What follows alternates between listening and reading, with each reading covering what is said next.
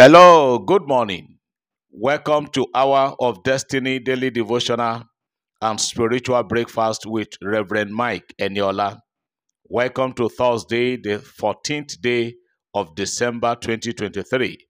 Open your mouth this morning and be saying amen to today's prayers and prophetic declarations. Today, I want to pray for you that the Lord will announce you by the means of divine announcement in the name of Jesus Christ. Before Jesus began his ministry, God saw that there was need for divine announcement. So shortly after his water baptism, as he was coming out of the river, the Lord made a public announcement, said, "Behold, this is my beloved Son, in whom I am well pleased." Everybody there heard the announcement that came from heaven. I want to pray for somebody today that in the name that is above every other names, the Lord God Almighty will announce you. He will give you divine announcement. He will give you divine publicity in the name of Jesus Christ. The announcement that your business needs, madam, or the announcement that your business needs, sir, the Lord God Almighty will cause it to happen for you in the name of Jesus Christ. The way God is going to do the announcement, only Him knows, and only Him will carry it out. But what I'm praying for you this morning is that by the power of God, by the authority of God Almighty, the Lord will announce you and hand you over to men and women that will help and assist you in the name of the Lord Jesus Christ. When God announces a man, there is nobody that will not be in friendship with him. When God announces a man, when God announces a business, it is more than like you taking your business to the world media. So I'm praying for you in the name of Jesus of Nazareth. Receive divine announcement today. Receive divine publicity today in the name of Jesus Christ.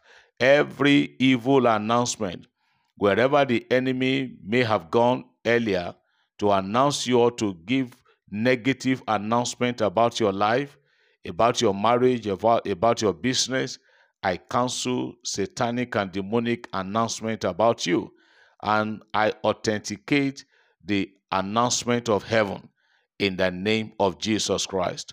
Everyone hearing me today, the Lord will preserve you, the Lord will preserve your family, even as the year 2023 is counting down. I pray that the Lord God Almighty will preserve you. In Jesus' name, all of you that are going to be traveling, beginning from today, even to the weekend and to the end of the year, the Lord will journey with you, and God will make your journey to be prosperous. In Jesus' name, you are blessed and you are lifted. Somebody shout amen. I believe as I receive. Hallelujah. Praise God. Beloved, today being Thursday, in the continuation of our Bible reading, we are reading 2 Kings chapter 5 and chapter 6. The book of 2 Kings chapters 5 and 6. Those are the two chapters we are reading today. Let me take 2 or 3 testimonies before we come back to hear the word. The first one today says, "Good evening, man of God. Please share my testimony, sir. This is my second testimony on this platform. I am that girl who sent you message before now concerning my uncle who promised to help me in my school but was not responding. And you replied and said that God will help me out. In Jesus' name, and I said amen. Indeed, God has done it for me. My uncle later responded just as he promised. So I have come to give God all the glory. Thank you, sir, for your prayers. May the Lord continue to bless you and your family. I'm so person from Bayelsa. Praise God. Thank God for touching the heart of your uncle who later responded, who later did what he's supposed to do. Another testimony is here. Good afternoon, sir. I want to appreciate God for having been praying to God for promotion, and God answered my prayer, and He broke the yoke of delay in my life. Thank you for always praying for us, sir. More anointing. I'm so person. Another one. Good morning, Daddy. Thanks for all your prayers. You are a truly man of God. Last year I sent you a prayer. I sent you a message that I wanted you to help me pray for my daughter that God Almighty should grant her mercy to open her womb and let there be conception to receive the fruits of the womb, in which you answered that God will open her womb in Jesus' name. And I said amen to the prayer. Indeed, God Almighty answered your prayers. God Almighty answered our prayers through you, sir. My daughter has delivered a bouncing baby girl. Daddy, you are God sent. God Almighty will take your ministry to greater height in Jesus' name. Amen. Congratulations. The Lord bless the baby and the mother.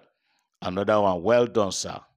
I am grandma to so person that I sent in my message on 21st of August that we're praying for financial support and visa, and you replied that there will be way in Jesus' name. I return all glory to God, the doer of all miracles. He has done it. God will forever increase you on all sides. In Jesus' name, amen. Glory be to God. Thank God for answered prayers. Today, let's look at the Word of God. I want to read the book of Jeremiah, chapter 5, verse 22. Jeremiah, chapter 5, and verse 22. The Bible says, "Fear ye not me, says the Lord. Will ye not tremble at my presence, which have placed the sand for the bound of the sea by a perpetual decree, that it cannot pass it? And though the waves thereof toss themselves, yet can they not prevail. Though they roar, yet can they not pass over it." I want to speak to you all this morning, setting boundaries. Learn how to set boundary. Learn how to set some boundaries. It is not all the time you live your life or you make the borders of your life to become so porous. If you don't set boundaries, then you cannot blame anybody for violating for taking advantage of you. This is God speaking. Through Jeremiah, he was telling the children of Israel, say, "Are you not going to be afraid? Won't you fear me? I that have used just sand. I use sand as a perpetual boundary for the sea. Go to Babish, go to some rivers. You see that no matter the rolling, no matter the roaring, and as the sea is coming, when it gets to where the sand is, automatically it will stop, except in the case of abnormality when there is flooding. Otherwise, once the river or the sea gets to that sand that God has placed as boundary between the river and where man are inhabiting, it will go back. That is in the wisdom of God. Also, if you look at the book of Genesis chapter 3, Genesis chapter 3, I want to read verses 23 and 24. Genesis chapter 3, verses 23 and 24. After the fall of man, after the man and his wife had eaten the forbidden fruit, look at what the Lord says. Genesis 3, 23 and 24. Therefore the Lord God sent him out of the Garden of Eden to till the ground from where he was taken. So he drove out the man, and he placed cherubim at the east of the Garden of Eden, and a flaming sword which turned every way to guide the way to the tree of life.